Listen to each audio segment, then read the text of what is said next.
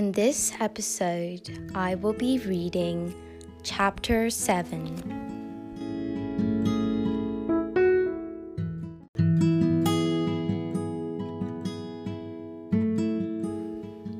Put your mind to rest. Take a deep breath through your nose. Hold it. Relax everything in your body while exhaling slowly. Another deep breath through the nose. Hold it. Release over every bone in your body. Feel yourself sinking into the bed and listen to the story as it unfolds.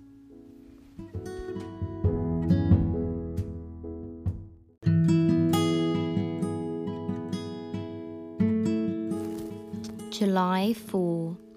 The same hospital tent in Washington. In the month that followed, Sarah and Nubin made 2 trips a week into the heart of Washington to fetch food. Each time, they brought back enough to keep the sick men in good supply. There would be no rancid butter or salt pork for Dr. Hammond's patients. Once every week, she went back to the camp of the 2nd Michigan to bring written reports from Dr. Hammond. Back at Camp Winfield Scott, she'd stay the night in a tent, which she now had to herself, and she relished in the privacy. Back at the hospital, she roomed with 5 other male nurses, although she'd managed to get around that too by offering to take night duty. That way, she got to sleep during the day, alone, in the quarters for male nurses. In the month that followed, she wrote dozens of letters home for the sick men. She swept the floor of the hospital tent and helped cook. Dr. Hammond had a special cook come in, a Negro woman from Washington, whom everyone called simply Auntie Narcissa. One day, a ragged little Negro girl came into the tent to say that Auntie couldn't come that day. And so, Dr. Hammond looked around at the nurses on day duty. "Can anybody here cook?" he asked. "We fresh chickens. A soup will do for this evening." Sarah knew she shouldn't, but she did. "I know some things from watching my ma," she said, "and my sisters." He gestured to the stove. "Just throw everything in the pot," he told her. The other male nurses in the hospital were all older than Sarah, and, with the exception of Cowles, who was the orderly in charge of supplies, because his father was a doctor, the others all seemed not quite right to Sarah. One seemed dim-witted. Another had more feminine mannerisms than even compared to Betsy. The other 3 were clumsy, with the patients more often than not hurting them, and had become nurses. Sarah learned to escape the possible ties of battle. Every Saturday they cleaned. Under Dr. Hammond's direction, the floor was swept and scrubbed, and the bedclothes and men's garments were changed. This was because on Sunday morning the head surgeon came to visit and inspect. He studied patient cards, prescribed drugs, examined and pronounced some ready to be returned to the field. Every patient who was able to get out of the bed and on his feet was made to stand beside his cot, no matter how weak, and salute the head surgeon, who came in dress uniform with a gleaming sword and attendants. Sarah thought how stupid it was, because they never saw this head surgeon other than Sunday mornings, and during the week Dr. Hammond did all the work, and she strongly suspected paid for some of the food she and Nuben sometimes had to buy when donations weren't sufficient. Twice in the month she was there, a supply of wine, pickles, canned sardines, and cake came delivered in a wagon. The crates were tagged with the name of Mrs. Rose Greenhow. Why is this woman sending us food? Dr. Hammond was angry. He'd summoned Sarah and Nuben to him, and they stood looking down at the crates. "She stopped us once in the street, sir," Sarah offered. "She's the one who sent that bottle of wine the first day I went out." "Did she identify herself?" "Yes, sir. I told you not to take anything from anybody not on the list." His scowl near brought her to tears, but tears were one thing that would betray her. Sarah had always known that, so she kept a stoic face. "You didn't say not to accept contributions, sir." "She sent her compliments that day. She seemed to admire you." He kicked one of the crates gently with his foot. "She's an unsavory character," he said. "Don't accept any more food from her." "Sir?" Sarah was confused. She didn't think Dr. Hammond was a snob. "Unsavory." He scowled again. "Do you understand the King's English? I want nothing to do with this woman or her offerings. Enough said." "Yes, sir," Sarah said. "Do we send these goods back then?" "No, we keep them, but after this we send them back." That night, Sarah had some of the cake Mrs. Greenhow had sent, and thought it the best she had ever tasted. Why did Dr. Hammond take exception to Mrs. Greenhow? She decided it was a romance gone sour, and thought no more about it. Sarah liked Dr. Hammond, though the other nurses grumbled about him. They thought him daft because he insisted all their drinking water first be boiled, and because the first week he made them all take a dose of the bitters every day. This was an ounce of whiskey with 2 grains of quinine, necessary to ward off typhoid or malaria, he said, and he stood over them while they drank it. The first time Sarah took it, she had to run out of the tent to throw up. He came out into the bright sunshine to stand beside her with a glass of water. I'd forgotten that some of you younger soldiers have never had whiskey, he said.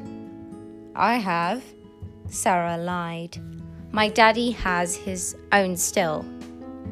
Her father did not, of course, but it seemed the right thing to say. Me and my brother Ben have tasted it since we were knee babies. It's just that my stomach's empty, is all. He gave her a queer look. You're not coming down with typhoid, are you? No, sir. Best let me examine you. No, sir. I'm right well. Here, give me that. I'll take it right now again and show you how well I am. She took the glass of bitters and drank it down lickety-split, just to show him she could. Somehow, she kept it down, though the whiskey burned her throat and made her shudder. Next, he made them all take the vaccination against smallpox. Sarah became feverish. Her limbs ached for 2 days afterward, and her neck became stiff. In turn, such effects overtook all the male nurses, and one afternoon, seeing Dr. Hammond examine private cows, she knew that she could not permit herself to such, or her secret would be found out. So she denied feeling poorly when Dr. Hammond asked, If it's all the same to you, sir, I'd like to take this week's report back to the 2nd Michigan. He signed it, and she left the hospital. Back at Camp Winfield Scott, she sought the privacy of her tent, where she was able to languish in her misery, unbothered for 2 days until she felt better. She had to get back and help plan tomorrow. They were putting on a musical for the soldiers in Dr. Hammond's tent.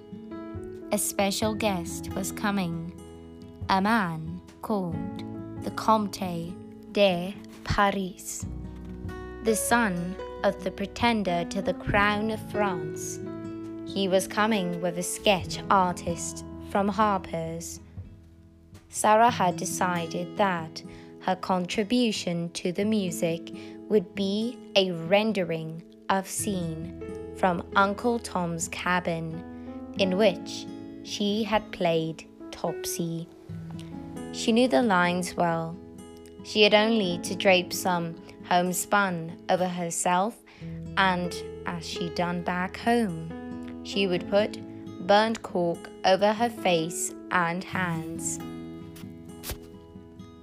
3 of the male nurses, including Cowles, sang.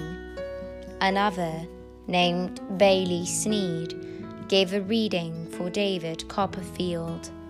Then Sarah did her heart-rendering monologue from Uncle Tom's Cabin. The applause was loud and sustained. The entertainment was a success. Afterward, when she was serving cake and coffee to the soldiers, the young man, who called himself the Comte de Paris, came up to her. I have never known a Negro, he said. Is your depiction accurate? Sarah looked at the young man, one she considered vapid. On first meeting him, she decided she'd die before she allowed herself to be called a pretender to anything. I only know Newbin, sir, the little boy who helps around here. Otherwise, I only know what I've read. Why don't you ask that young man in the bed near the tent wall? He has relatives he visited before the war in South Carolina.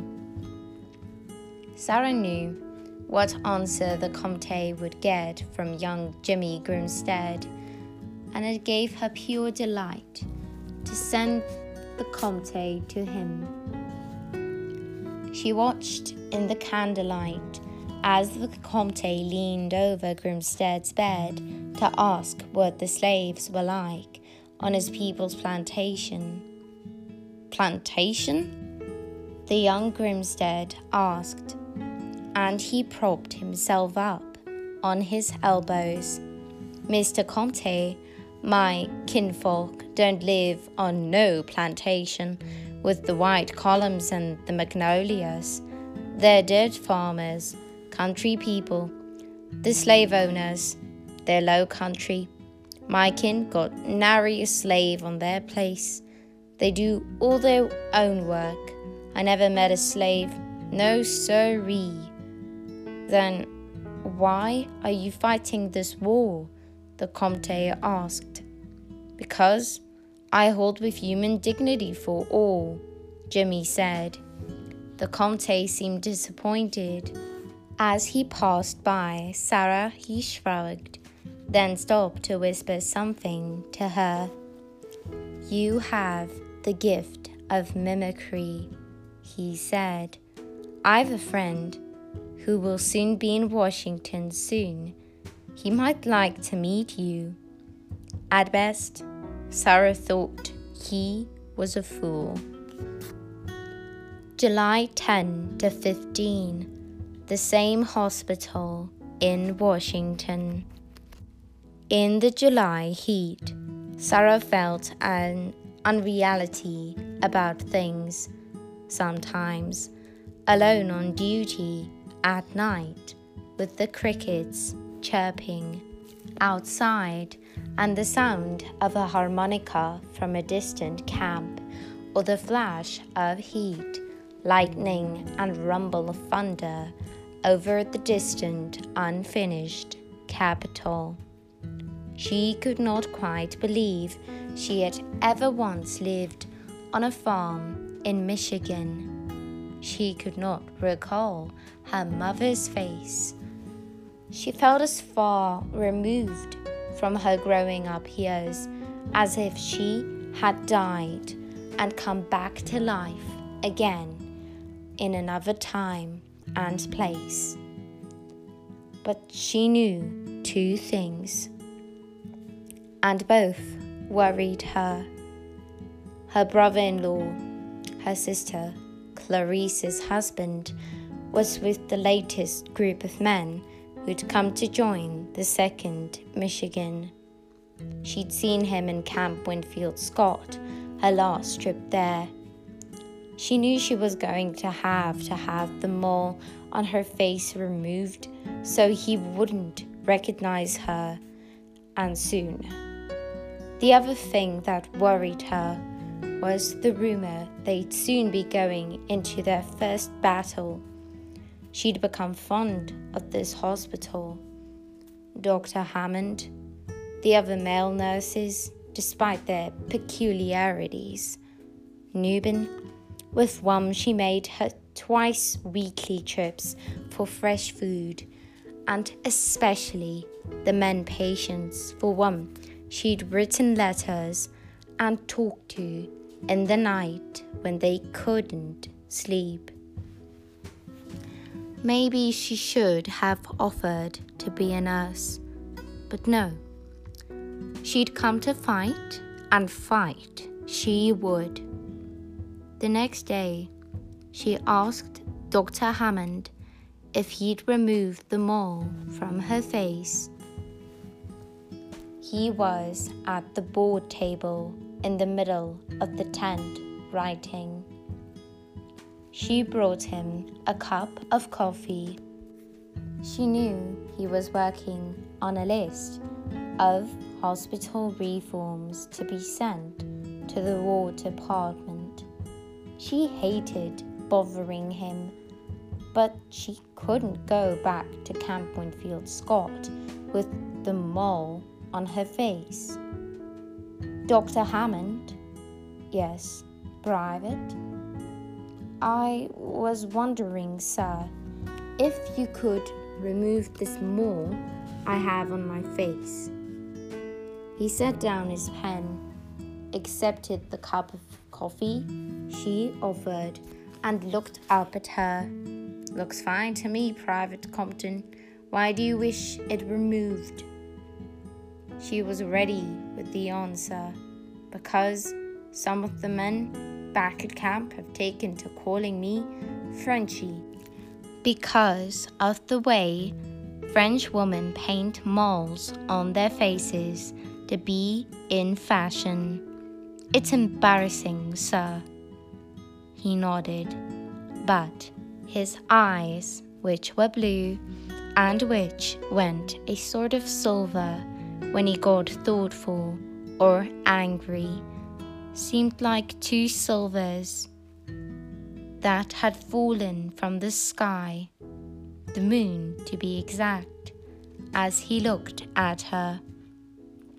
You don't have to go into battle if you don't want to, Compton, he said. I'll write a request that you're indispensable to me here. I've some jurisdiction, you know. Sarah looked at the floor. Got nothing to do with going into battle, sir. Does it? No, sir. Why should it? He nodded. All right, I can do it this afternoon. Is there anything you want to tell me, Compton? Tell you, sir, about the mole? I've had it since I was born. Not about the mole, Compton. Anything else. You can trust me, I promise. Sarah had no idea what he was talking about.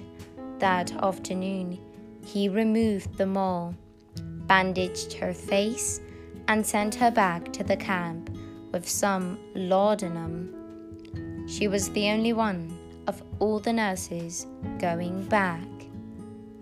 I'll miss you, Dr. Hammond said. Godspeed, Private Compton.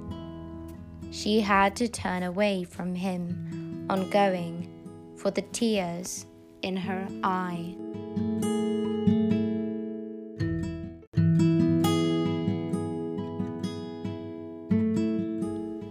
Sadly, all good things must come to an end, so I bid you good night, sleep tight, and don't let the bedbugs bite.